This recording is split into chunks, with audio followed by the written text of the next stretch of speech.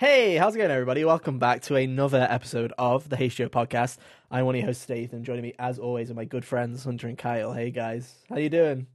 Hi. Oh, I'm doing just swell. I don't know how to connect it. I don't know. I literally, I sneezed a minute beforehand, and then my voice was all and then here we are. We're here. It's fine. Yep. You guys had a fun week? It's been fun. Yeah. It's been cool. I've been playing video games. Kyle's been off, so you played the whole of Octopath, didn't you? Binged all of Octopath. Good video game. You absolutely degenerate. Good video game.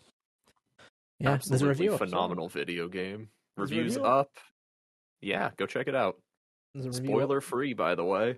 Apparently not, according to Do the not let section. the comments deceive you. You put a Square Enix trailer in it, and all of a sudden you've ruined it for everybody involved, even though it was a public trailer that I think was pretty well. The chances are, if you were looking up a review and landed on ours, you were already familiar with the promotional material. Probably, you'd think, but hey ho, it's out there. Cal did a great job on it. I edited it; it was all right. So go and check it out. It's on youtube.com/hotgamesonly if you want to go check that out. But in the meantime, we're not here to talk about Octopath Traveler 2 because we've talked enough about Octopath Traveler in the past week. We did that last week. We did in two different forms. You can go check those out, whichever way you want. Thank you for the support on that, by the way. Did really great on YouTube. Did really great on podcasts as well. So that's usually unusual because usually episodes that don't do too well on YouTube do well on podcasts and the other way around. So everyone likes that one. We didn't leave the goofy clickbait either. And I didn't use overrated, and it worked. So thank you everybody for proving that we don't have to put. I think, to be fair, I think that people will show up if it's a new game regardless. We don't have to put overrated. But, I might still do it from time to time just to make you all angry. So thank you for the support. Appreciate it. Remember to click on it. Click on it. We have not learned our lesson. The Xenoblade 3 expansion overrated? Question mark. I genuinely am just going to do it just to spite those three people. Everybody else understood that from the place we were coming from, that we loved the game. And it was, like I say, it was two of our game of the years out of the three of us. Yeah. But, it's just all fun and games, isn't it? As we try and find a way into using the YouTube algorithm so that we get more than two people watching, and one of them being Hunter and another one being one of Hunter's relatives. So we got to try and expand the viewer pool just a tiny bit. And we appreciate you all hanging out with us. This week we got a couple of new games. We have got Wolong Fallen Dynasty. Is that what it's called? Wolong Fallen Dynasty, yeah. Yes, that's where Hunter has played a bit of it. I have played some of it as well. I was supposed to be the person that played a lot of it, but I didn't. Tee-hee, oopsie-doopsie. But we'll talk about it regardless. Metroid Prime Remastered has finally hit physical. Do I have it? I do. It's somewhere. There it is. There it is. It's here. There we go. It's out. Wow. We finally got it. We've got it. Metroid. Hunter doesn't. I've got it. Wow, it's great. Uh-huh. I don't get it till Tuesday. I also don't have it, Hunter. Don't worry. But yeah, we're gonna. Apparently they've had a right mare with the physical copies of this just everywhere. So I'm sure this is going to be really fun for collectors who didn't pick it up. When you shadow drop things. Yeah. Hey ho, there you go. I'll talk about that. I've played the first few hours of that, so I'll give you my impressions. As someone that isn't familiar with Metroid Prime, this is my first time playing it. We'll talk all about that. I have played Psychonauts. I finally went on my... I said I'd play Psychonauts, and I did. I played through the entirety of Psychonauts 1 and a tiny bit of 2, so we'll talk about that. And then Hunter's also played Signalis, so we've got plenty to talk about. And like I said, Cal's got nothing. Cal's just going to ask a load of questions and smile and nod because he's just been playing Octopath all week, so... Dude, you know how you guys are both taking a week off when when Tears of the Kingdom comes out? This was my Tears of the Kingdom week. I'm taking perhaps a day off. I'm taking a week off. I'm taking a week with the scheduled time off. And you can also guarantee, because you know the way that my brain works and how my attention span works, that I'll take a whole week off for Breath of the Wild, and I'll probably spend roughly around 3 of those days actually playing Breath of the Wild, and the rest of it I'll be doing other things, and then going, I should really go and play Breath of the Wild, and then not playing it. And it's called Tears of the Kingdom, so I don't know why I'm still calling it Breath of the Wild. Anyway, we've got plenty to talk about, so we'll get into it. But hey, if you're new to the show, make sure to leave us a follow if you're on podcast services. Appreciate positive reviews as well. And hey, if you're at YouTube, go to youtube.com/hotgamersonly. Hit the subscribe button. We're trying to get to 200 subs as quickly as possible, so any support, that'd be great. Seriously, it does a lot for just pressing one button. And hey, you can just even mute it. You can ignore it. You can do whatever you want. Just please subscribe. It makes us feel better and like we're actually growing. That'd be awesome. Thank you very much. I I guess we're starting with Wolong. We'll start with it because it's the new game. We should probably start with the game that actually released this week. Yeah, probably. So, Hunter, for context, how much time did you put into Wolong Fallen Dynasty? To be clear, I played the demo that was the first 2 missions of it. Mm-hmm.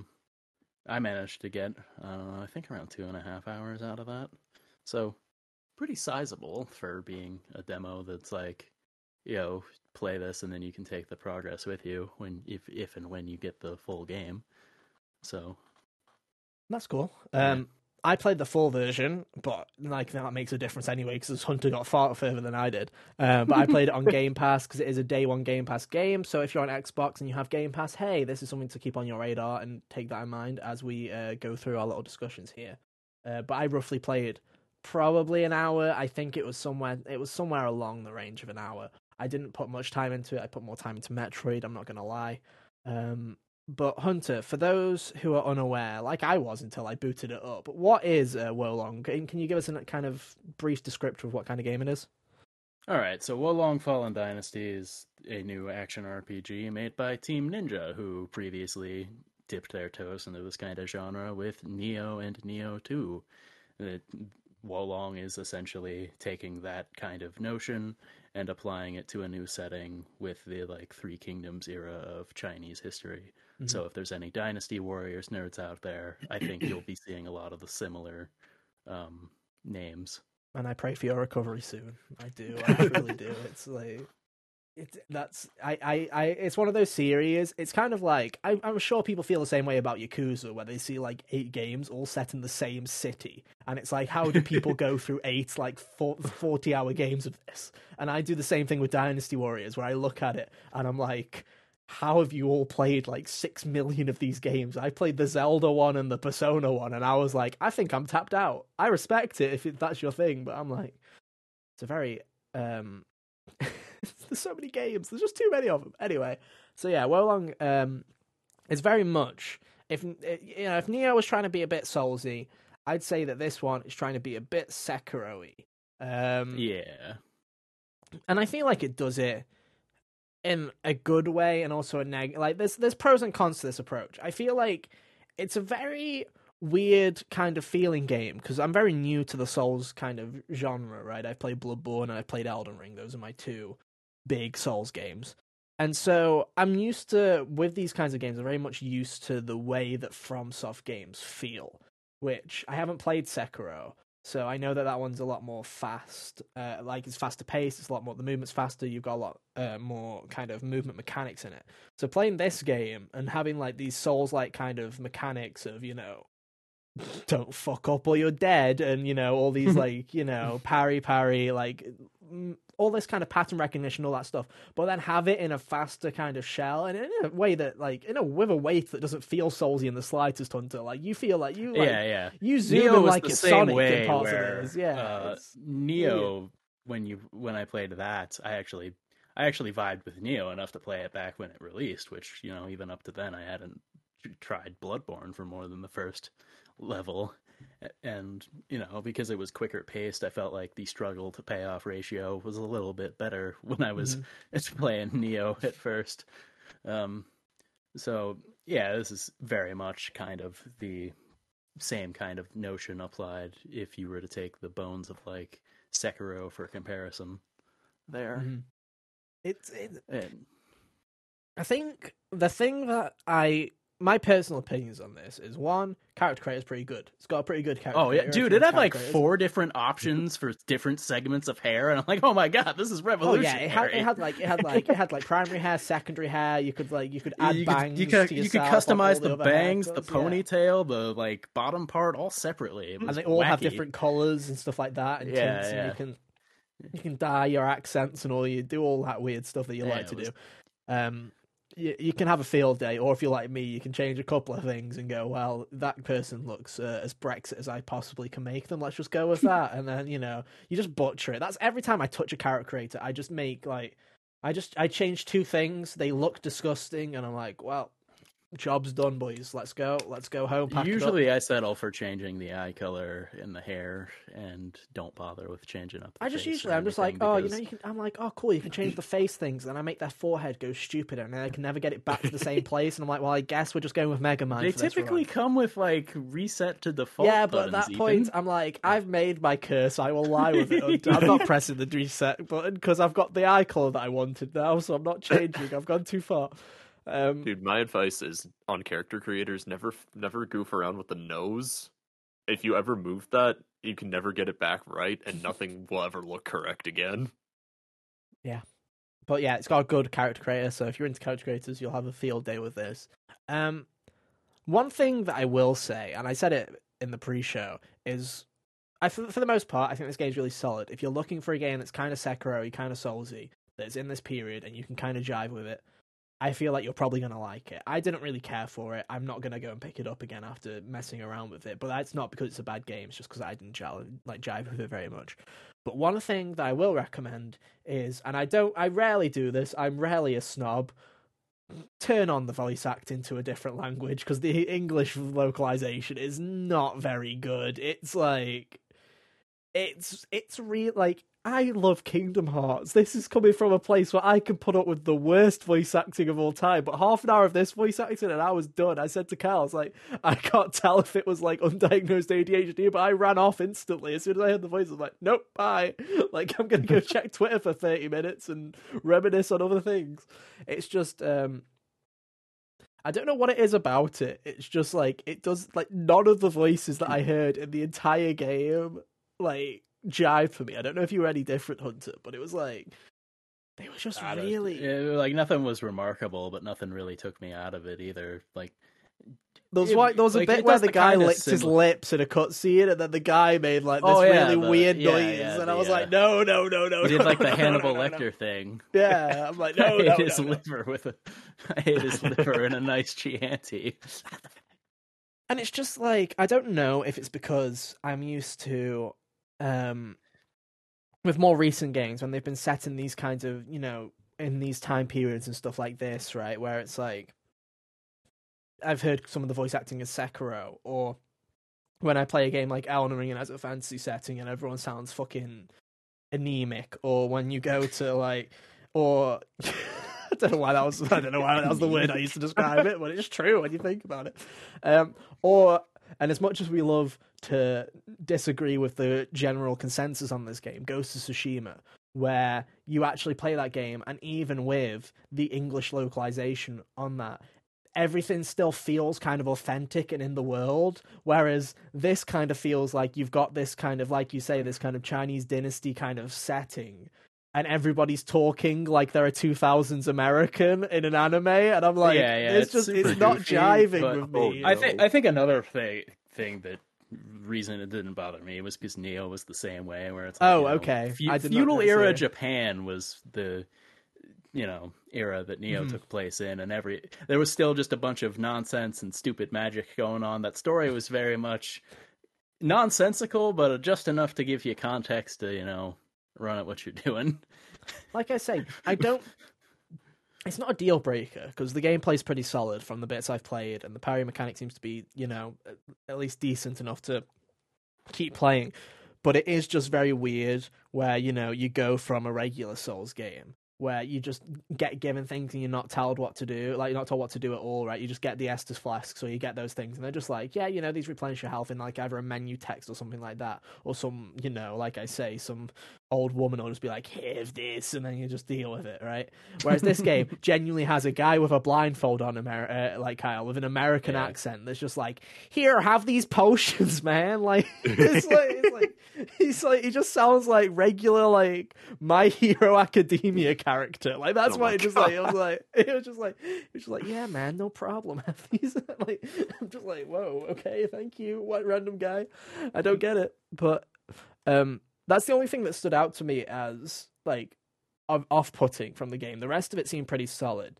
The gameplay felt fun enough. It feels, like I say, the character doesn't feel like they have much weight to them, which is good and bad, because you can literally zoom Unless you're around trying the to map. jump on something that isn't actually interactable, in which he'll do a very, very low altitude front flip.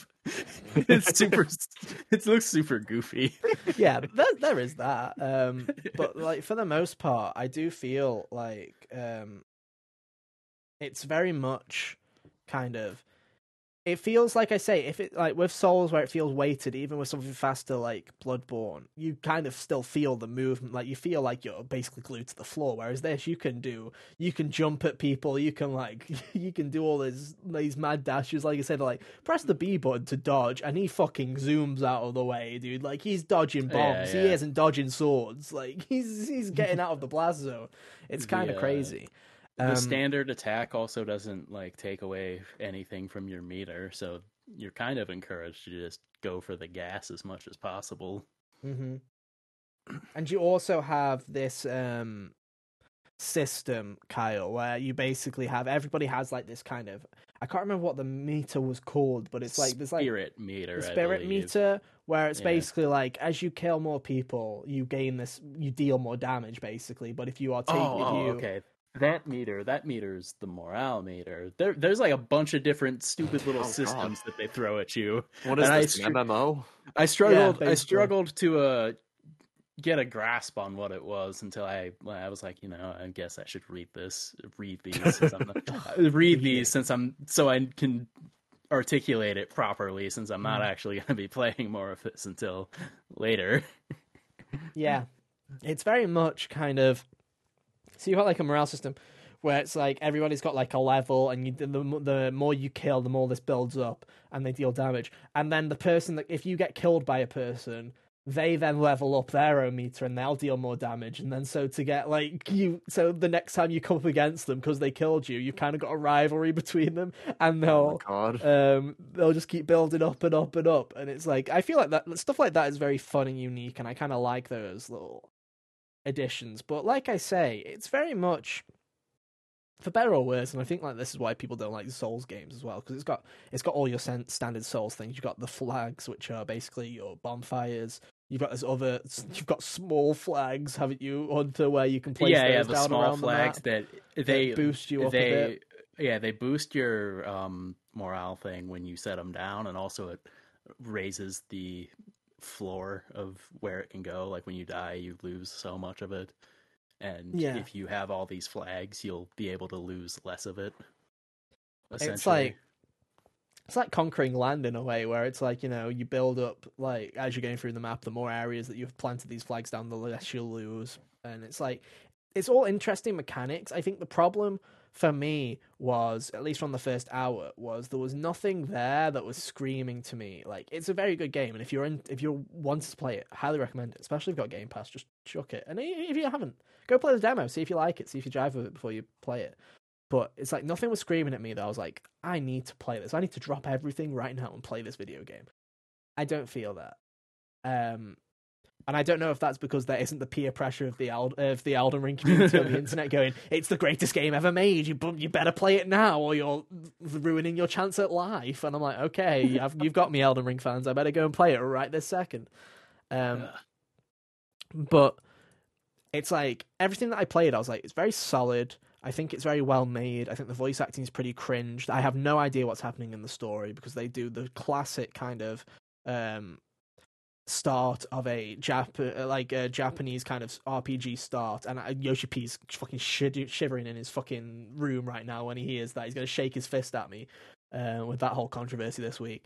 But they just start spouting all of these lore they start just spouting absolute fucking nonsense of like the magic of the blah de blah and the the blood and the tarnished and the blah de blah, and it's just like, I don't need this right now. I just want a cool intro, and then why don't you have Timmy Fourlegs over there, then go and explain it to me later about what the hell's going on in the world. I feel like the worst thing you can do when you start one of these games is, I think From does a really good job, because they just show a cutscene and you're like, what the fuck's going on? Time to go and find out by reading a load of text in the bios. Let's go, gamers. Whereas this one's like, the world is this and he is that and this is how the magic works and all the blood and all this blah de blah shed, and then I'm like, oh, get on with it. Like, I feel like they were on the right dude. track.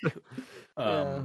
When they had that like cool little first person scene of your character before you made them, tear up the yellow turban guys. That was cool. And then, that was cool. And then they just kept talking. And then they just kept talking and talking, and they wouldn't shut up. And I'm like, no, Skyrim, your character just wakes up on a cart, just a random jabroni. This guy is proven to be but don't they capable. do like the first person thing on Skyrim too? Well, Skyrim, everything's the first person in Skyrim. Yeah. Could you make a character in Skyrim? I forget. Yes. Okay. You can play in third person as well. You can turn the gameplay into third person. Sorry, this is just a complete aside. We found the one person that Todd Howard's been making these remakes of Skyrim for. He's like, I know there's one person that hasn't played it. We're just going to keep releasing it. I'm never going to play it, Todd. You'll see. Release the 6th one already. I wish, dude. You're not going to play that one either. That's true, but at least the new people will have a thing to play. The Elden. Yeah. The Elden Ring community. To be fair, if there was a game that the Elden Ring community is looking forward to next, there isn't the next Elden Ring or FromSoft project. It probably is Elder Scrolls 6. But, it's like, other than those kind of tropes that a lot of Japanese games fall into, where they do a bit too much exposition at the start, a bit of Scarlet Nexus syndrome, I feel like the rest of it is pretty solid. That if you're looking for something like this, it's a pretty decent time, personally. Yeah, I feel like and for all of its similarities to the other games there, it's got its own cool spins on it, like their little magic system they got, where pushing R2 and a face button will do the... you can pull from like 5 different elementals. I think it was what. Yeah, you've got a load of magic stuff. That's cool. For some reason, wood is what it's called, but the actual powers associated with it is lightning based. I don't know why it's called wood. And then fire, earth, metal, which is poison. Why is it called metal? Would be the lightning thing because it conducts it. If you're going to do it, that logic. But wouldn't earth be wood? Yeah, well. It's weird. I also want to give massive props to them. There's one thing I do want to give massive props to as well, because there's one thing that I don't like about FromSoft games, is when you go to the level up screen and there's 6 million stats and you don't know what the fuck any of them are doing, because you like most of them, you're like, okay, vitality's health, got that. Dex is, I got stamina, I know what that is. I know what the magic one is. And then you look at all these other ones and you're like, okay, I see the numbers are getting bigger, but if you were to tell me what the difference is, and I'm not a FromSoft nerd, I don't know. Whereas this one very much just has them very clearly in like 5 categories, and they tell you exactly what those categories level up when you level. I'm like, thank you, because sometimes we don't need just arbitrary difficulty for the sake of it in the menu. I don't need arbitrary difficulty in the menu trying to figure out what does what. Thank you, I appreciate that. Yeah, it also has a pause button. That's epic. I wish From would learn that. I feel like the way that the different elements and affect your stats when you choose to like pool into them is neat too, because of the way that they affect certain things like earth. The earth one will make your ability to parry things easier. If you wanted to dump a lot into that, and then also dump a lot into like the water one, because that makes the amount of spirit drained when you do a parry and miss less, and also it will give you more spirit back when you succeed. Those like are very complementary to each other, or like fires in general, just the one that's better for attacking and all of that. I feel like the mixing and matching of how you can level your character up is pretty solid. I also like the pool of weapons they got available to you in this game. As far as like in the second level, there you eventually meet this blacksmith that just has one of each, a very starter variation of each category on hand that you can buy. You've got like 3 different versions of swords, as far as like just one, the one's like a saber, another one's like just called sword, and one's like a curved saber. And I'm like, I don't really know what the difference here is. There was dual swords later, which was what I started to play when I grabbed that, which was respect. Yeah. which was nice. Especially good, and that's what I roll in the FromSoft things when I have the opportunity to anyway. But when I don't have to worry about my stamina, it's even better. I can just zip through things with my little attack and then break their guard with the triangle button, and it's all daisies. But yeah, they've got a bunch of other cool stuff as far as aside from the magic that you can use on the face buttons. There's also pushing a different one will give you like special moves with like R1 and square and or triangle, depending on if you have a weapon that has two of them.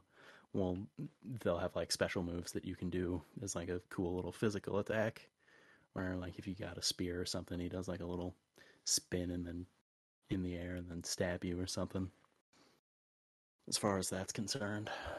So it's got enough there to make it still feel unique from, Souls and even Neo, if you played those already, to where it will feel familiar, but still distinct enough.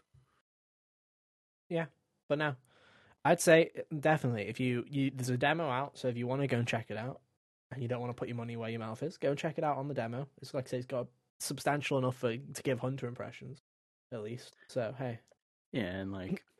I'm probably not going to go out and buy it right away because I still have Octopath Traveler to play, and when I'm finished with that, Resident Evil 4 will probably be coming out. But I could foresee myself if there's, if the actual game releases, take a vacation for the second half of the year, I could, see myself buying this and playing it by the end of the year. And if you have an Xbox or PC and you use Game Pass, then you can go and download it and check it out there like I did. Will I be going back to it? Probably not, but that's just because I need to be locked into a game for me to fully jive with the game nowadays. 2023 is the year of me dropping video games, it seems. But, it is what it is. I still think it's great. The scientist from Jimmy Neutron that couldn't finish his sentences. Basically, you also it's true.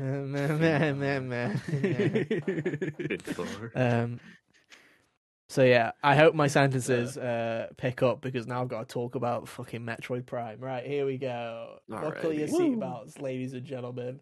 I don't know if one of you wants to What compelled you to pick up Metroid Prime?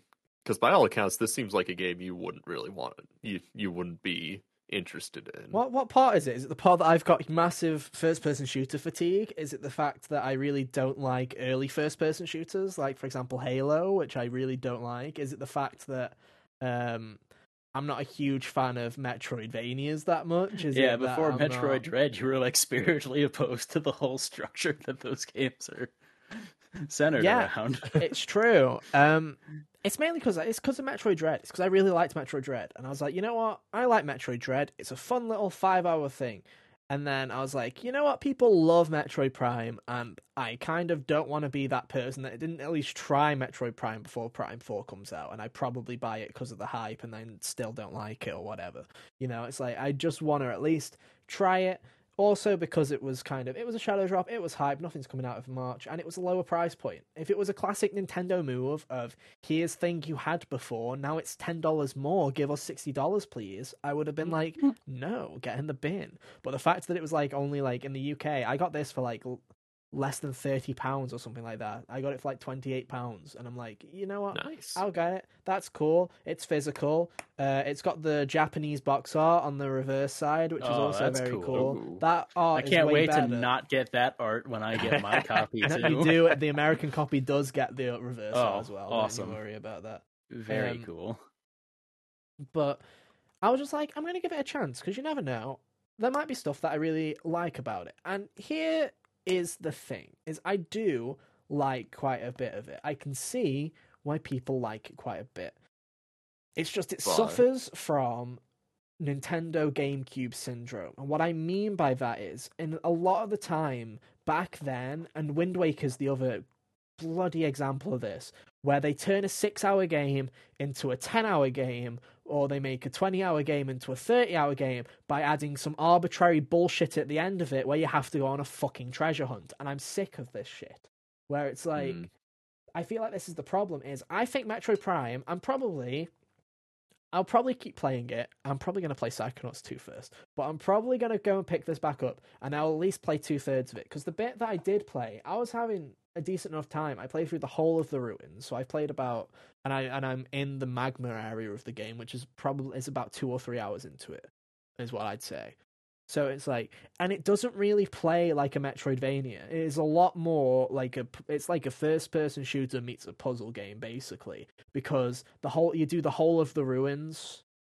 You backtrack later, but you do the whole of the ruins, then you move to the next area. The ruins gives you the ability to go to the magma area because you need the heat, exhaust, or whatever, and you go to the magma area, and I'm assuming that's how it carries on, basically. It doesn't really play like a Metroidvania where it's like, oh, you've done a third of this, now you've got to go somewhere else and find another thing there, so you can do another third of that to go to a completely different area. They give you something to go and complete the second third of the other area, so you can go back and do the third of that area to go back. And it's like, that's the shit I hate, is where it's just like, okay, I've got this arbitrary thing. Where the fuck am I supposed to go now? I kind of know that you beat each section and stuff like that.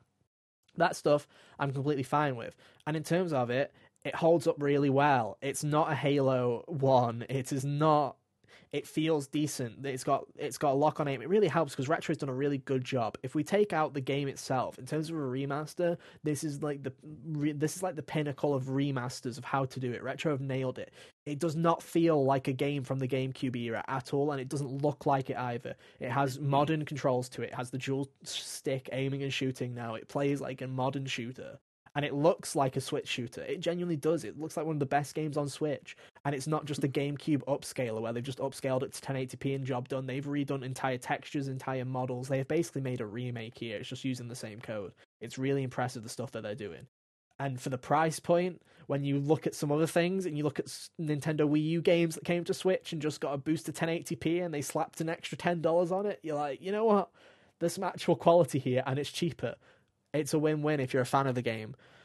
Nice. I think the main problem with it comes with, again, a lot of old Nintendo games from that era don't value your time very well. They don't they don't think that a shorter game equals a good value opportunity back then. Where it's like, this game, I already know, was probably a 6 to 8 hour game that they amped up to 12 because they realized that people wouldn't want to pay for a 6 to 8 hour game. Because there's this thing in it called Chozo Artifacts, which I don't know if you've heard about this. This is basically the Triforce quest for Metroid Prime, where you have to go back through every section to look for random bollocks so that you can fix it. Then that's, as soon as I found out that these were the random shit and you couldn't pick them up on your first pass through each area, that you're going to have to do a big sweep at the end to find them, that automatically killed my motivation to even play through the areas the first time round, because I know I'm coming back. And it's like, that's the stuff that I don't like about this genre, is just like arbitrary backtracking. If it's fair enough, if it's a whole section of the map that I've not seen before that I need to do. But it's like, I've looked at the hints for the Chozo artifacts, and I'm like, okay, I've already been to the rooms, some of them, that I need to find these artifacts in, and I can't get to them because I don't have the abilities yet, and they're not going to let me back here until I've finished everything anyway. And I'm just like, this is why people don't like the end of Wind Waker. And I'm like, I feel like it's better in this because at least, like I say, it's an 8 hour game that gets amped up to like 12 because you have to go around and collect everything again. I feel like it's more justified in this game because it's less of an effort than it is in the Triforce quest. But it still doesn't justify it being bullshit. And I'm like, I really hope Metroid Prime 4 doesn't pull some shit like this, because it's really kind of off-putting. It just really does it really does make me feel like, oh great, I've got to go around this whole... I already spent 3 hours in this ruins, and now you got to tell me I've got to go and spend another hour at least, even if I know where all of them are, even if I Google where all of them are, and it only takes me 2 hours. That's still 2 hours of my life going to collect random bullshit that I don't necessarily need to. I'm not feeling like I'm achieving anything. It does nothing, man. Because up until that point, I was having a blast. I was like, oh, this is cool. You know, you get your upgrades again pretty quickly. I was expecting them to really drag it out, but it's like, I got my rockets back. I got my bull back. I got the bomb, the little, the bombs that you drop off when you're in the bull form. I got all that back pretty quickly. And I'm like, okay, all of that in the first area. And I'm like, this is good. The pace seems to be pretty great. I understand why people like it. And I think that if you're a fan of Metroid and you're a fan of... You don't mind backtracking a bit, and you don't have the attention span of a fly like I do, because for some reason I just cannot play video games unless they end when I want them to. It's like, I feel like I can understand why people love it, and there are parts of it that I love. When I will probably finish it, hopefully, if the artifacts don't get the best of me. It's just it reminds me why I don't play a lot of those kind of era games, because a lot of them don't respect your time, and it's like, man, if this was 6 hours, if this was Metroid Dread length, I would have had a blast. Like, I would be over halfway through now. I'd be booting it up right now to go and play it and fuck this podcast right off, right? But I'm not, because I know That's that the spirit. there's at least another 8 to 10 hours left, and at least 2 or 3 of those are going to be backtracking to collect random bullshit arbitrary things to get to the final level. And I'm like, it's just I just don't get it. I don't get it. But it's great regardless. It's just it's my curse of Metroidvanias. It's my curse. I can't do it. I think, one thing that would, I feel, moderately alleviate the need to go back or whatever is, because of all the modern touches there, like Dread had the thing where it would mark certain stuff for you on the map.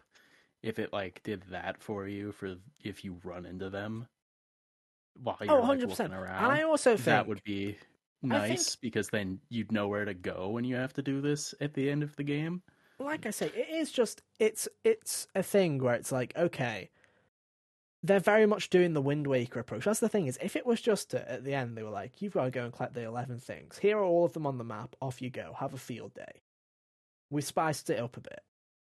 It's literally like they give you riddles. They're like, riddle me this, Batman. Here's something you can't fucking get for another 10 hours. Fuck you, dickhead. That's basically the riddle. That is like, it's like, it's literally like, go to the sun. Riddle. It's like go to the sun tower. Not now. 8 hours time, prick. Like, it's like, oh, why give me the riddles if the riddle isn't like literally the riddle is basically. They might as well just say, play for 8 hours, then go to IGN.com. That's what they should say, because that's what everyone in 2004 did. And it's like, what am I gonna like? It's like, I'm sure for an 8-year-old who gets 2 games a year or whatever, 3 games a year, that shit's great, It's like, oh, I've got to figure this out. Where could it possibly be? But I'm not that. I'm 25 years old. God, I'm 25 years old. That makes me sad. But it's like, I don't want to sit around, and I'm just going to Google it. And in my opinion, if you're Googling something for the sake of getting through a video game, that's not good design. And I feel like it would have been a really nice option, even in the menus, to just say, tell me where the fucking artifacts are. It's like, even in the option, just like a hint thing. Do you want baby bitch mode where I tell you where the artifacts are when you need to go and get them? Yes, please. That'd be fantastic. Okay, you got it, bud.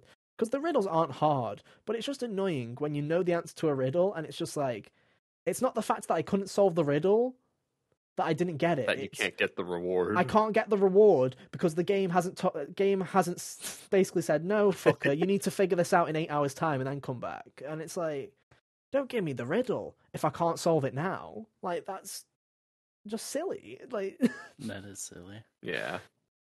But again, it's just like old game design. I'm just fucking nitpicking for nitpicking's sake, and I know a load of Metroid fans will come and find my head and put it on a pillar and go, we love Metroid, can't wait for Metroid Prime 4. And I'm also probably going to play Metroid Prime 4, but it's like, man, that GameCube era and Nintendo was different, dude. Like, they were all into this, dude. I feel like Sunshine had a lot of this, where it was like, oof, did we really need that many shines and going to these levels that many times? And the same with, Wind Waker with its stupid Triforce quest that they had to nerf on Wii U, and like even with Thousand Year Door when I played that last year, I think that game's fantastic. But every chapter There's in that a lot of backtracking. Yeah, every chapter in that game has some instance of just miserable backtracking. Chapter 4, Chapter 7 are the 2 worst offenders, where you're going from one place way the fuck back to the starting area, and then way the fuck back to the where you're supposed to be. I feel like that was the era of the PS2 and Nintendo GameCube in a nutshell, though. I mean, you look at stuff like Persona 3 as well, and you look at how minuscule the XP is on that game, and it's like, it's already a 60. It's already like a 50 sniper rifle in Metal Gear Solid. Yeah. If you play through the entirety of Persona 3 and you never had to grind, it would be like a 50-hour game, or a big game still, but not as substantial. They were just like, oh, you know what? if we make them fucking grind, we can turn this into a 70-hour game. And it's like, I'm not getting anything out of those 20 hours. And every game seems to do this, where it's like, I don't need that. And I feel like, especially nowadays, you see these remasters of old RPGs, they've got a fast forward button. Even new RPGs like Octopath have a fast forward button because they realize that people value their time more than the game time that they have in a video game. Like, I never turned the fast forward off in Octopath 2. Yeah, hell yeah. And I respect that, because it's like, why the fuck should you sit through all of that? It's very, like, you don't have to if you don't want to. And I feel like this is the same way, where it's like, I see back in the day, it was a different time period, and a lot of people were like, you know what? I can't spend full price. I can't spend this amount of money on a 6-hour game because it's not really worth it. Whereas now I feel like everybody's sick of seeing, like, always online MMORPGs, kind of, you know, all of these looter shooters, these games as a service. Bloat in games never really went away. It's Assassin's Creed games that are 90 hours long. It still exists. It just kind of is different, where things are just arbitrarily spread out for no reason or something like that, instead of just, or, you know, Scarlet Nexus, where they ask you to play the game that's already too long twice.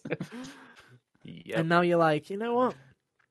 I respect it if it's 6 hours long. I loved Metroid Dread for the fact that it was 5 hours, and I was done with it in like a day. And I was like, that's great. I had a blast. If Metroid Dread was 15 hours long, I probably would have stopped playing and hated it, because I was just like, there's a point where you're just like, I've had enough of this. I think short and sweet games are great.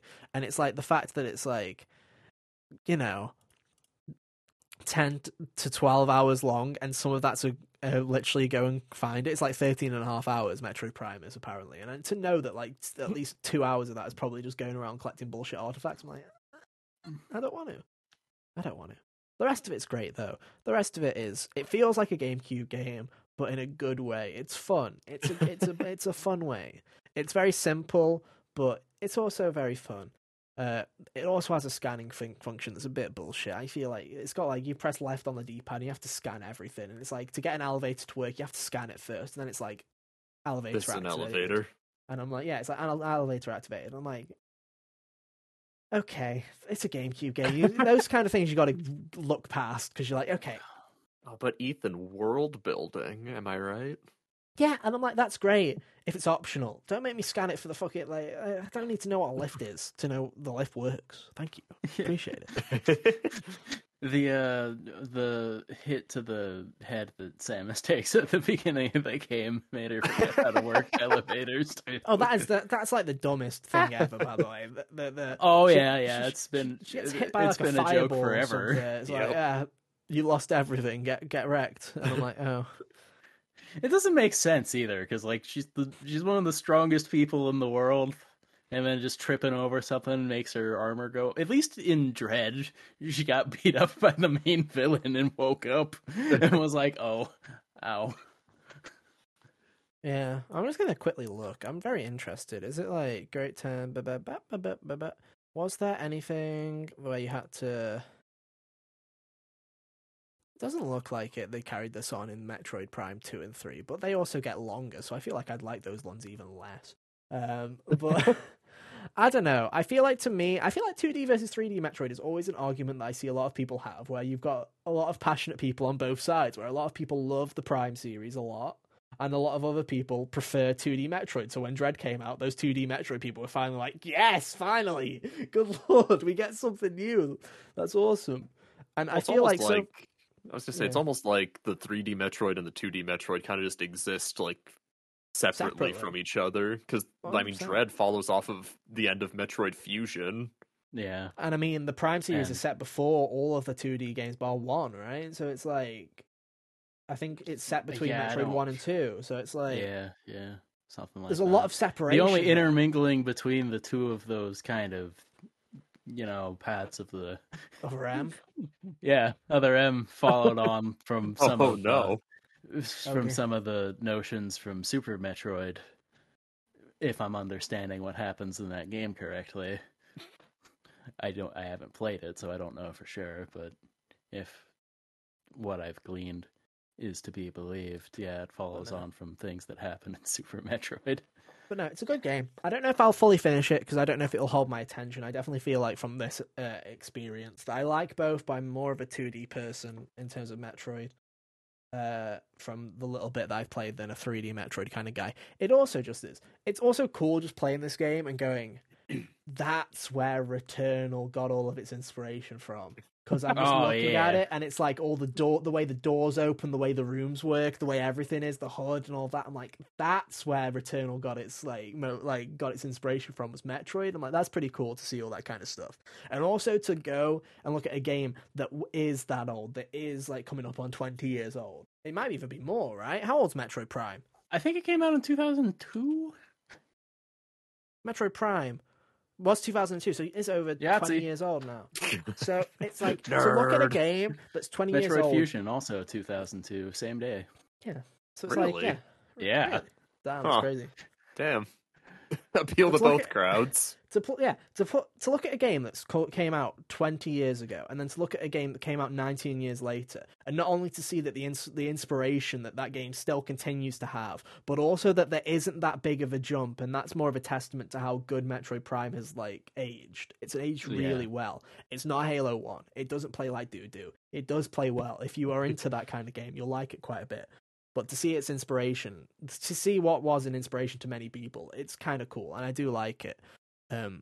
It's just like I say, it's just a lot of going through rooms, shooting, solving puzzles. I like a lot of it, but also I hate to say it because Hunter's said this before, where it's like, you know, you can watch a YouTube video. It's one of those kind of games where it's like I could very easily, in fact, I probably enjoy it more if I had something on the side that I was also experiencing, because, you know, these kinds of games with Metroid, silent protagonist and all that, there isn't much story going on. It's very much just walking through an area and exploring and shooting a lot, and it's like, I like it, I jive with it, the music's cool, but also as someone who has goopy gamer goblin brain who needs to, you know, stay entertained, and I need all the, I'm the person that all these new TikToks where they've like got the person talking, they've got the Subway Surfers, and they've got like the high attention. Have you seen these? There's like TikToks where now people are so like I don't want to say stupid, but their attention span videos into the videos. Yeah, so there's like 3 videos in one where it's like you'll have the actual video. The whole point of this platform that they're only like the videos are only 7 seconds. Yeah, but you got to keep the attention span. How is there room for this? No, these are like minutes, dude. Yeah, so it's like it's like 2 minutes. So they have like the video of the person, then they have like some Subway Surfers gameplay or some like some like stimulate, you know, like magic sand or whatever to keep people like engaged. And I'm like, yeah, and I'm like, this is stupid. But then I also notice when I have seen these ones that I am watching the Subway Surfers gameplay and not the person. I'm like, oh my god, am I the people that they're doing this for? I'm like, what the hell's happening?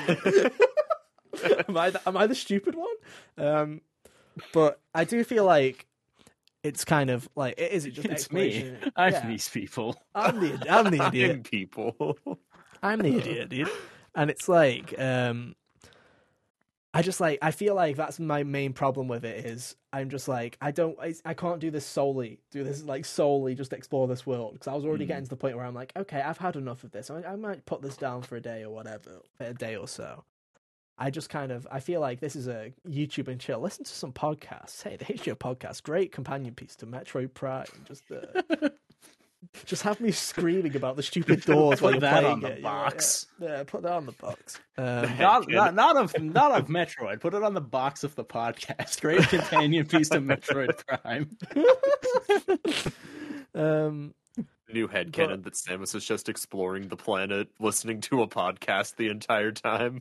Oh, that'd be funny. And it's just like, like I said, there's some really cool stuff, and then you just look at stuff and you're like, oh, that's cool for the remaster. And you're like, no, that was in the 2002 game. Like when you have an explosion that's close to you and you see the reflection of Samus in the helmet, and you're like, that was in the 2002 version. Like, that's sick. That's so cool. That is sick.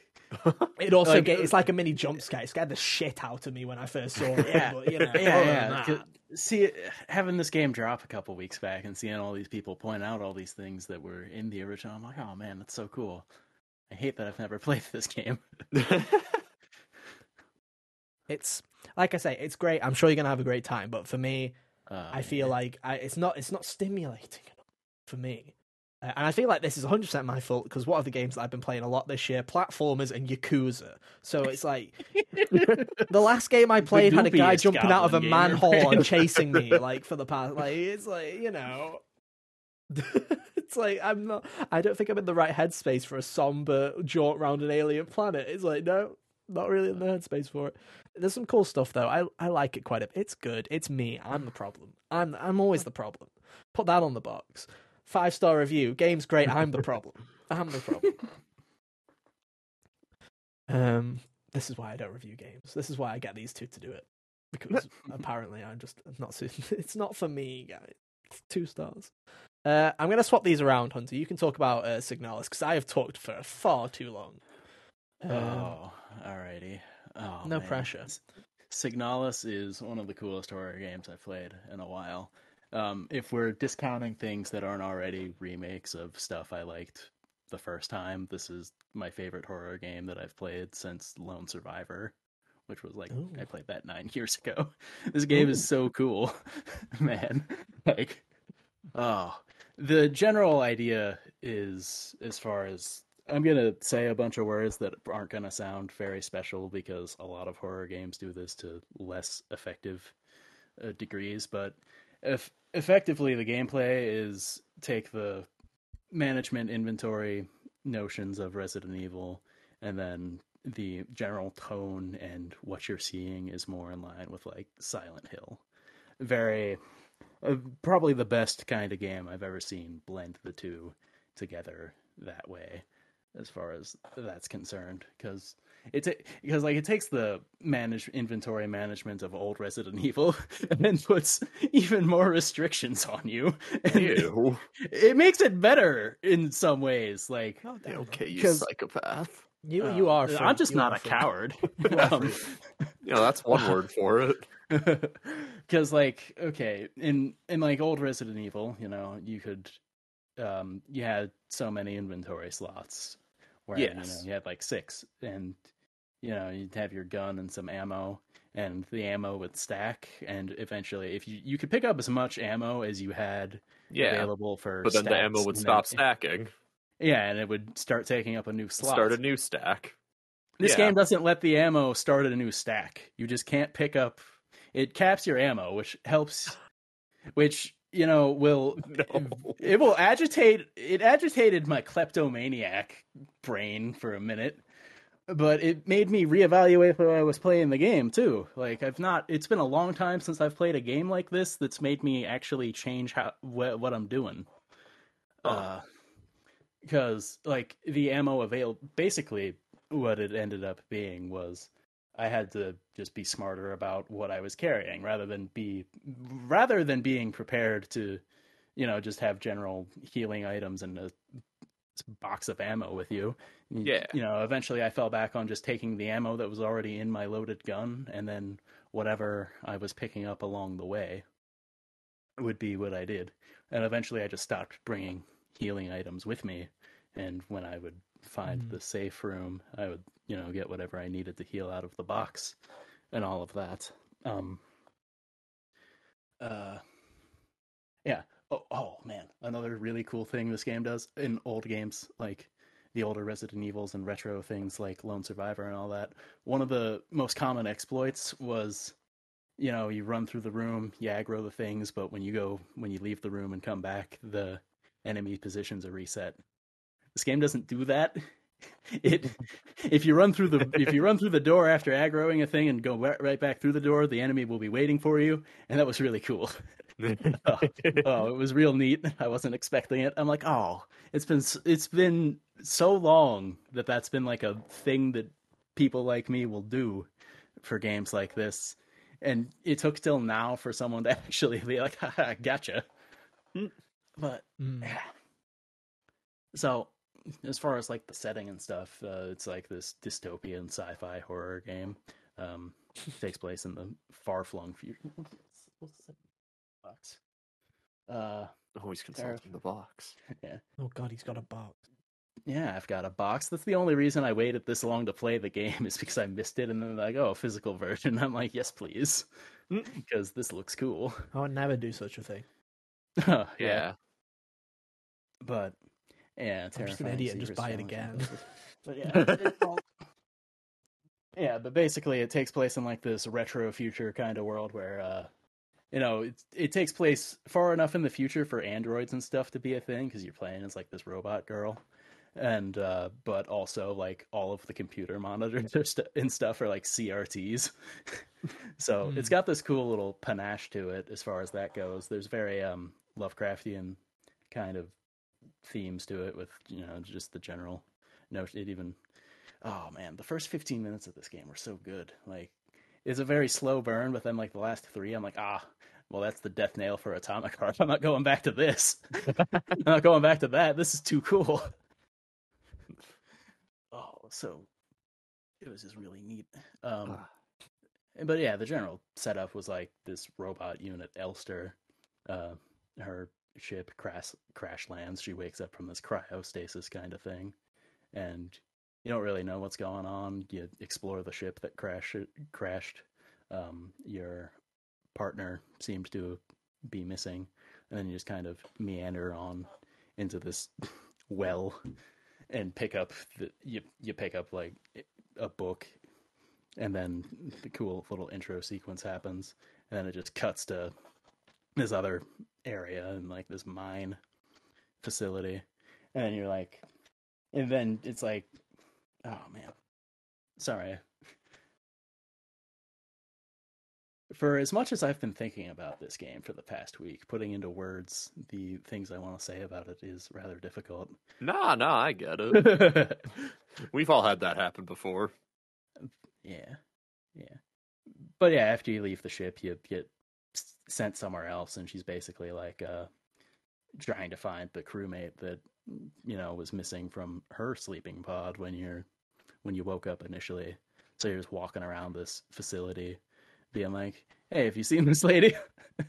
Showing them the picture, and they'll be like, oh no, but this place is in ruins, turn back before it's too late. Oh, yeah. Fair enough. There you go.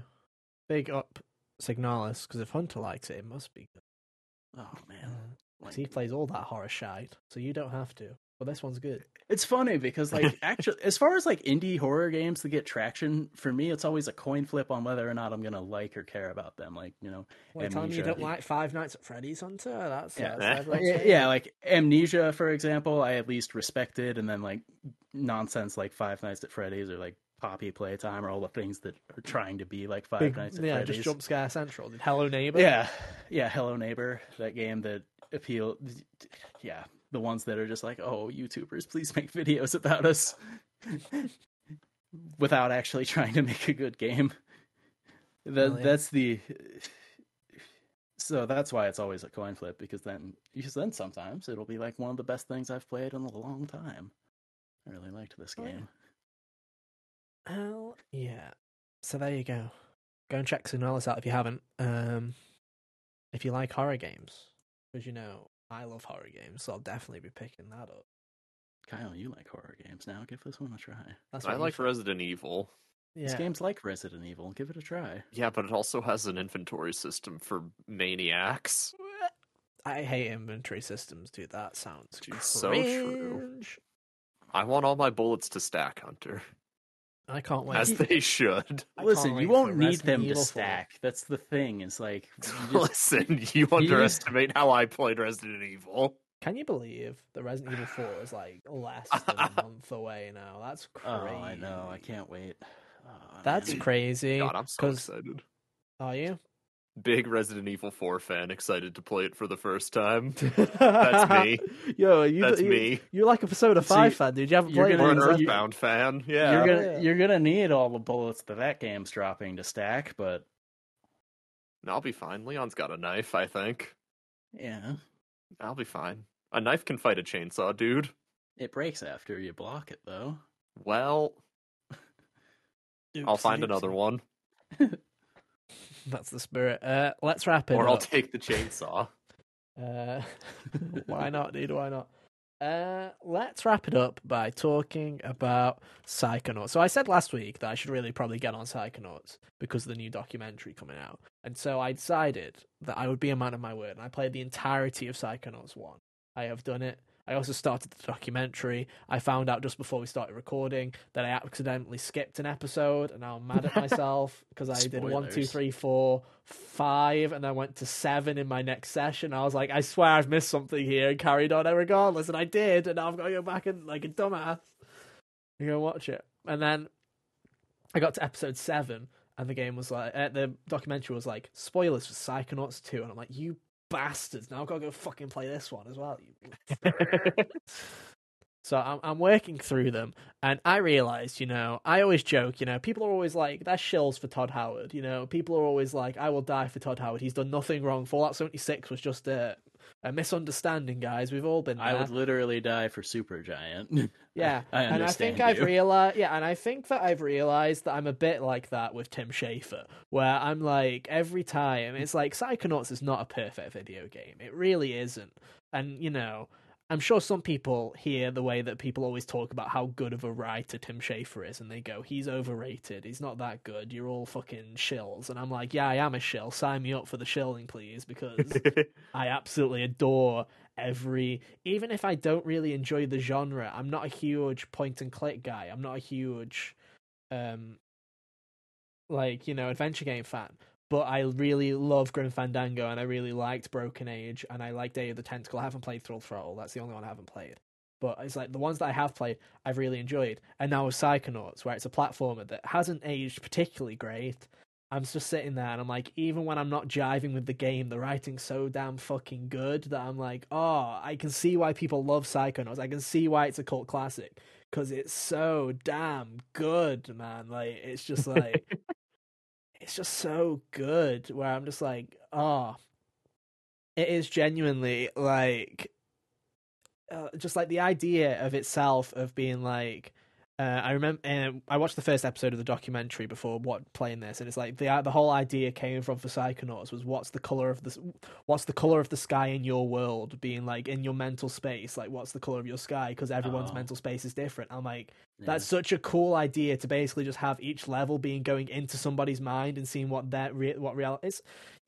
Other things have done it before. Other games that I also like have done stuff like this before. It's like looking into your world and seeing how you see the world, and it's just like stuff like that where it's like the first level is literally your mental battlefield, but it literally is like the tutorial level is someone's world is just an absolute war-torn, it's like World War II, the front is on, and it's like the Coach Oleander, is basically training the students by sending them to war, and he's like, you will finish this course or you'll die trying, and you're like running through like, honestly, there's like one of my favorite moments is like, you've got you're just sitting there, and it's at the start, and he's like, who's gonna break down the door and start this, and you do it, and you're like, okay, you'll do it, and it's just you and another student, and you're just sitting there, and it's like you just sitting there just chilling. The guy's like, I don't want to take part, and then he just explodes, and he's like, what's that, man? It's just like stuff like that, and Raz just nonchalantly like, yeah, I guess that's it.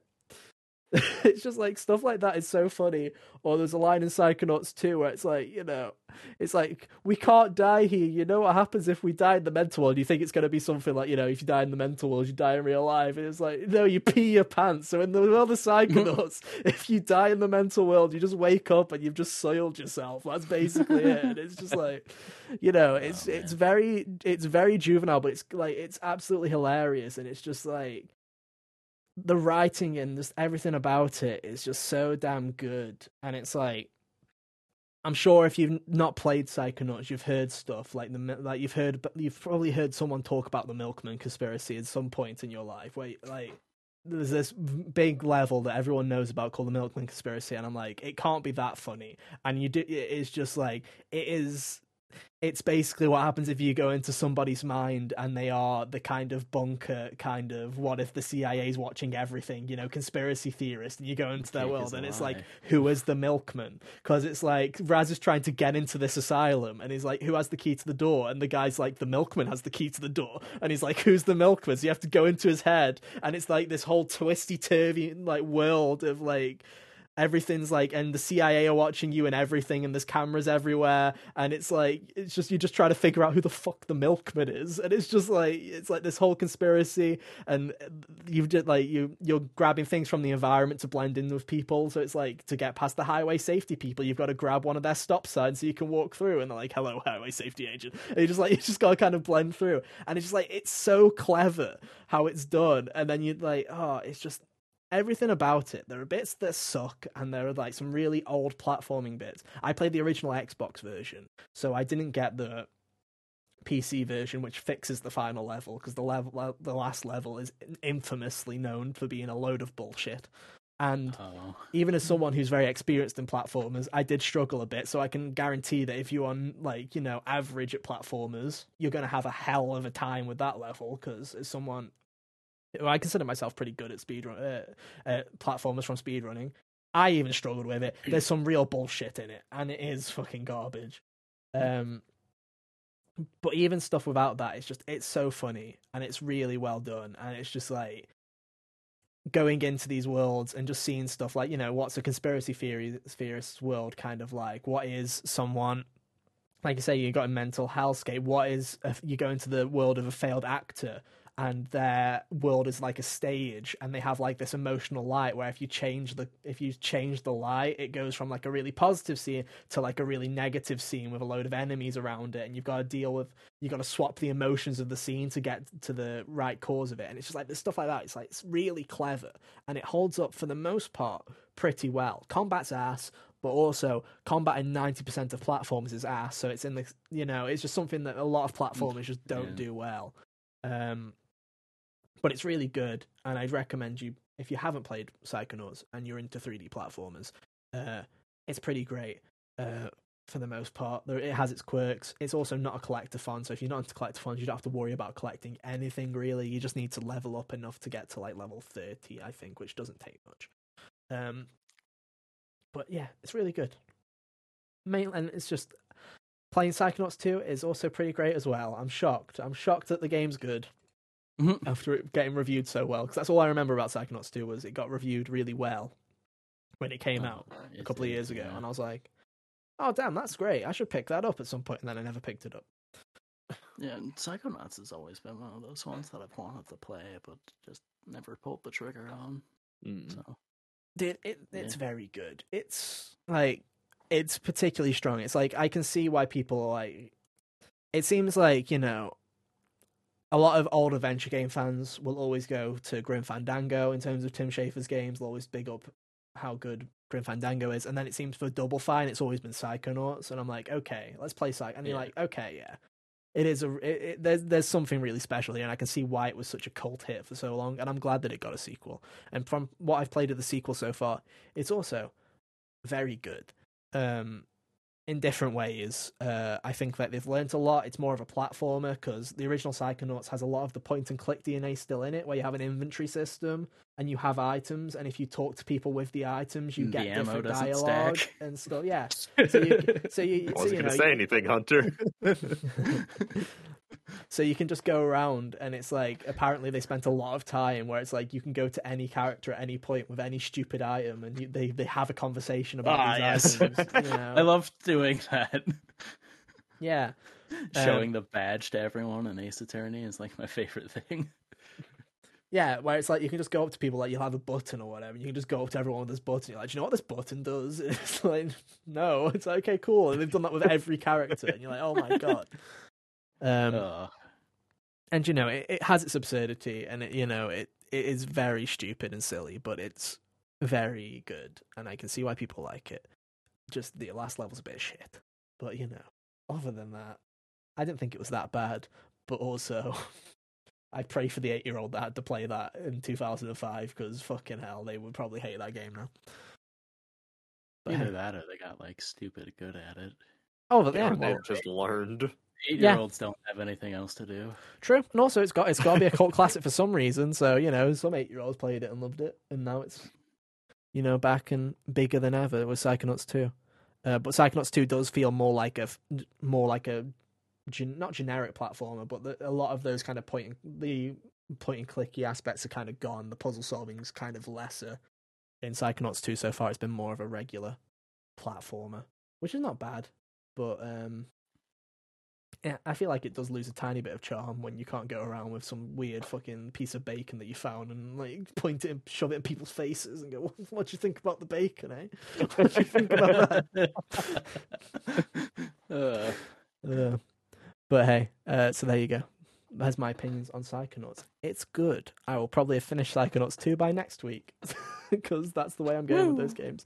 Yay. And then I'll continue to watch the documentary, which updates on the documentary. It's very good from what I've played from what I've watched so far for the first like 8 episodes. Apart from episode 6, that might be shit. But the first 8 episodes, not including you still 6. haven't gone back? No, because I only figured out like literally before we started. Oh my god! But dude, episode 7 is like genuinely really good. Honestly, watch Double Fine Adventure and watch this. It's great. I genuinely was like, someone was like moving away from the team, and they were in the Broken Age documentary as well, and they're like one of my favorite people from that. So when you get to that episode, I was like, I'm about to cry over a fucking team that I don't work with for a video game that I haven't played yet, and I'm like, oh my god, it's so good. It's like genuinely, I'm just a Double Fine shill. That's why I bought an Xbox, guys. That's why I bought an Xbox. And I can't believe Phil Spencer took them away from me. It's so sad. But we'll live. We'll live. It's all good. Anyway, we got anything else, or is that it? Are we done? I don't know. You want to write a list of demands to the new Square Enix president? Do not say NFTs are cool. Please do not carry on with your metaverse bullshit. Please ritually sacrifice Sora. Just try and spend 5 minutes without getting acquired by someone, for the love of God, because I swear, if we have to start those conversations The funniest again... part is that it feels very much like they're trying to like move in the direction of somebody come by us, and 100%. The major players are on pause because of the stupid nonsense that's going on. One day it'll end. It just keeps flip flopping. Where I'm like, maybe it'll end soon. You know, a couple of weeks ago it was like, maybe the Xbox, maybe it won't go through, maybe the end will be over. And then now this week I'm like, now Sony's got to show documents about what they've been doing behind the scenes. Maybe the Xbox will just happen. Either way, just fucking put us out on misery. Just say yes or no and get it over with. I don't care. Yeah, honestly though. At the end of the day, it's Activision. It's Call of Duty, and you know, Crash has got one per league, so maybe they can cancel that before it's too late. You know, like that's about it. Like, come on, save me a bullet. Come on. It'd be funny if THQ Nordic bought Square, because then all the studios that they shed last year would just be under the same umbrella anyway. I do not want them to acquire anyone else. They acquire too much. Like, it's crazy the amount of stuff that THQ Nordic just picks up randomly. It is crazy, but it's also funny because for as much as it is, it's also barely consequential. What else was there? And the final thing I wanted to say was fuck you, Telltale, for not releasing Wolf Among Us. By the way, really bitter about that one. That genuinely was like one of my most anticipated games of this year, and the fact that they are very early on gone nope. I'm like, couldn't even give me hope for a little bit, you know? Like, could have kept me waiting. Big oof. What can you do, man? What can you do? It's just not my year. It's not my year. No. It's funny though. I was looking at the draft the other day, and for half a second, I thought about counterpicking Wolf Among Us too. I don't know why. It just felt like the thing to do in the moment. I didn't. Yeah, but it was there, and if I got it, you didn't. Man, I'd be popping off. You're a silly boy, because now you can't. Because it will. That's all right. I still have Wumpa League. You still have one per league. I'm just like I say. I'm just not having a good year at the moment. Like, I'm just picking up what I can. It's gonna be rough. We'll see. But also, Kyle only has Jedi Survivor and 16 left on. After that, you know, it's like After that, I'm gonna need some games to come out. Yeah, well, fuck off, dude. Fuck off. We've got the rest of them. You can get out of that. Ethan already did his little sweep of picking up the drags the other week, where I was like, fucking hell, Diablo, Pikmin, just anything. I'll take anything at this Lies point. of P, which will either be a good one or it'll do like Atomic Heart numbers. Yeah. It's one of I those. have faith. I watched that trailer and I was like, you know what? At least a 70. Like I need points at least this a point. 70. I need points at this point, mate. I need anything. Wolong I've had brought 2 me on games the come out. board. Yeah. So tell me, Ethan, are you feeling a little regret letting Hunter pick first for Tears of the Kingdom? No, Okay. because I wouldn't have picked Tears of the Kingdom anyway. Just because I know that Hunter's had that on his fucking Fantasy Critic for like the past 2 years running, so I was like, I'm not gonna stop him. I feels like a dickhead move. See, that's where the difference between us is. You're too nice. I'm not too nice. He's too nice. He's won the past 2 years in a row. He's the correct amount of nice. Exactly. And if I said I've won 2 years in a row, I'd say, get down there, Hunter. I pick first, and I take Game of the Year. Well, here's the thing: is this year, and I know we're talking a bit like backyard kind of like takes here, but it's like, this year. You two prepped for the, and I specifically I prepped did, last year. Yeah, but it just didn't work out. Yeah, no, this year I specifically did 0 prep. I didn't even write a list of games before we went into it because I was like, let's make it more interesting, and it has made it more interesting. Yeah, I just don't know if it will have done it in the wrong way, and I've got to do now a lot of picks to just even kind of catch up at the most part, and so does Hunter, to be honest. But at the same time. Oh, it's okay. Zelda's gonna crack 90. Resi's gonna crack 90. Street Fighter's gonna get 90. I'm fucked. Spider-Man's gonna get an 88. Can guarantee Very that probably. right now. And if it comes Hollow out Knight this might year, not come out. If Hollow Knight doesn't come out this year, by the way, I'll actually I'll go on record and say that genuinely. If Hollow Knight, no, I'm not saying that. I was like, if Hollow Knight comes out this year, I will stream Hogwarts Legacy and get cancelled. But that's not happening. I'm not putting my life on the line that much. But yeah, dude, you'll end up on a list. Exactly. I'll play Pikmin 4 if it doesn't come out. That's how desperate. That's how confident I am. I'll play Pikmin 4 if Hollow Knight doesn't come out. I don't want to get cancelled, but I'll at least be miserable. Can I interest you in Octopath 2? You already own it. No. Okay, very cool. You can't interest me in Crash Team Rumble either, because we all know that Ethan's going to try and You platinum can't interest bitch. me in Crash Team Rumble. If I need help with Platinum Trophy in it, Kyle, you know who I'm knocking on the door. Go talk to Jack. No. I'm not putting that on my record. I need my good Sam friend to do Kyle. it. Oh, Sam will help me. I mean, the Sam only and time we Jack talk played the this year, fucking but- Crash Infinite Runner. Yeah, so they played like they have no 20 standards. hours of Crash on the Run. They'll join my me for God. fucking anything, dude. They'll join me for anything. Oh dear. Oh well. Right. Anyway, that's enough of that. Let's talking about we've run out of video talking. games. Links We are on just screen. smacked our I friends' mentioned the faces. Forbidden Game Hunter. We're just going to end it here right now. I also want to say, that was a joke. Please don't cancel me. I'm not playing the stupid wizard game. I have no plans. I can't play Metroid Prime. You think I'm going to play an open world game, bitch? Fuck no. I don't care. J.K. Rowling's a prick. There we go. We said it. We said the thing. We're good. Fire Bobby Kotick. Bye, Bobby Kotick. Warner Brothers, can you buy the Harry Potter IP, please, just so that people can stop having these arguments, so everyone can start arguing about the other problems with the Harry Potter IP, not just J.K. Rowling. Thank you. Like the actual IP. Yeah, exactly. That'd be fun. Anyway, oh god. Just think, guys, it's still got another release in April and July. It's still We're gonna keep ignoring it. except for these little funny bits at the end when no one's here, except for the real ones. Yeah. Anyway, The real ones know the episode doesn't start until the last 5 minutes. yeah, the real ones always know that Ethan's just shit talking by the end of it anyway, so nothing really makes sense, dude. Nothing really fucking makes sense. Anyway, if you want to keep up to date with the show, you can go follow us on Twitter at Hot Gamers Only and subscribe to the YouTube channel at youtube.com/Hot Gamers Only. And hey, if you don't look at our stupid faces, that's cool too. You can head to your favourite podcast service such as Apple Podcasts, Spotify, you name it, we're on it. Head over there. You can listen to us wherever you want. 5-star reviews, please. We'd really appreciate it. And remember, subscribe. Please subscribe. Try and get to 200 subs. Let's just do it. Let's just keep saying it. Let's just get it done. Let's get 200 subs before Zelda's out. So then when Zelda comes out, there'll be 200 of you waiting, and then we just disappear off the face of the earth. That sounds like a great plan. I think it's pretty epic. Most anticipated game of the year, we just disappear, and then we come back for, like, Crash Team Rumble. It's going to be great. I feel like that's, like... No!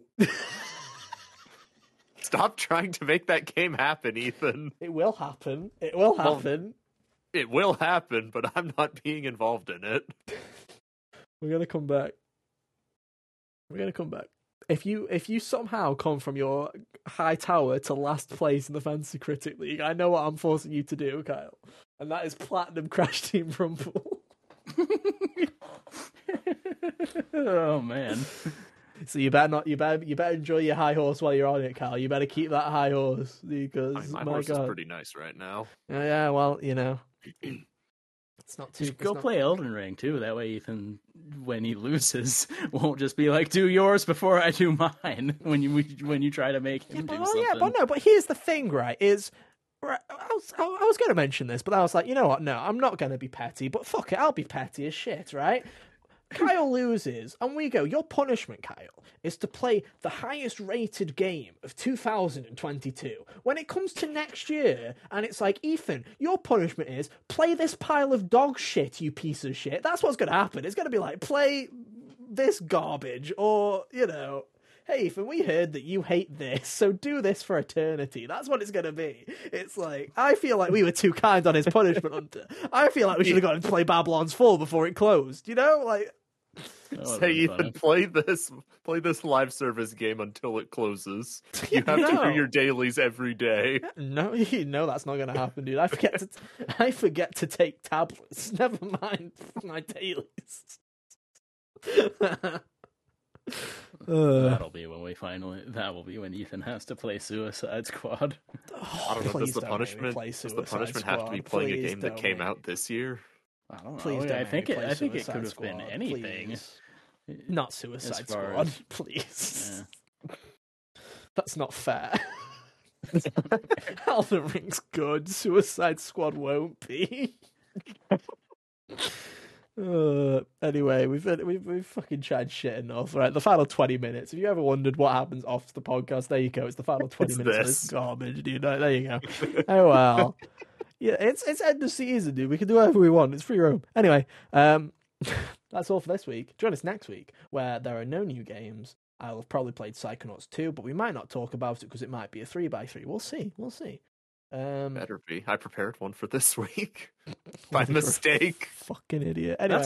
That's how I'll get these guys to actually prepare for the topics. Just have one up the sleeve that tell them we're gonna do it this week, and then be like, just kidding. Look, that was the last thing I saw in the group chat. Was we're doing 3x3 this week. Well, I didn't hear anything about play the Wolong Dynasty demo. Should have read the rest of it. Anyway, that's all for this week. Thank you so much for hanging out with us. We'll be back next week for whatever that is. But until then, have an awesome week. And yeah, we'll see you next time. Bye. See ya. Toodaloo.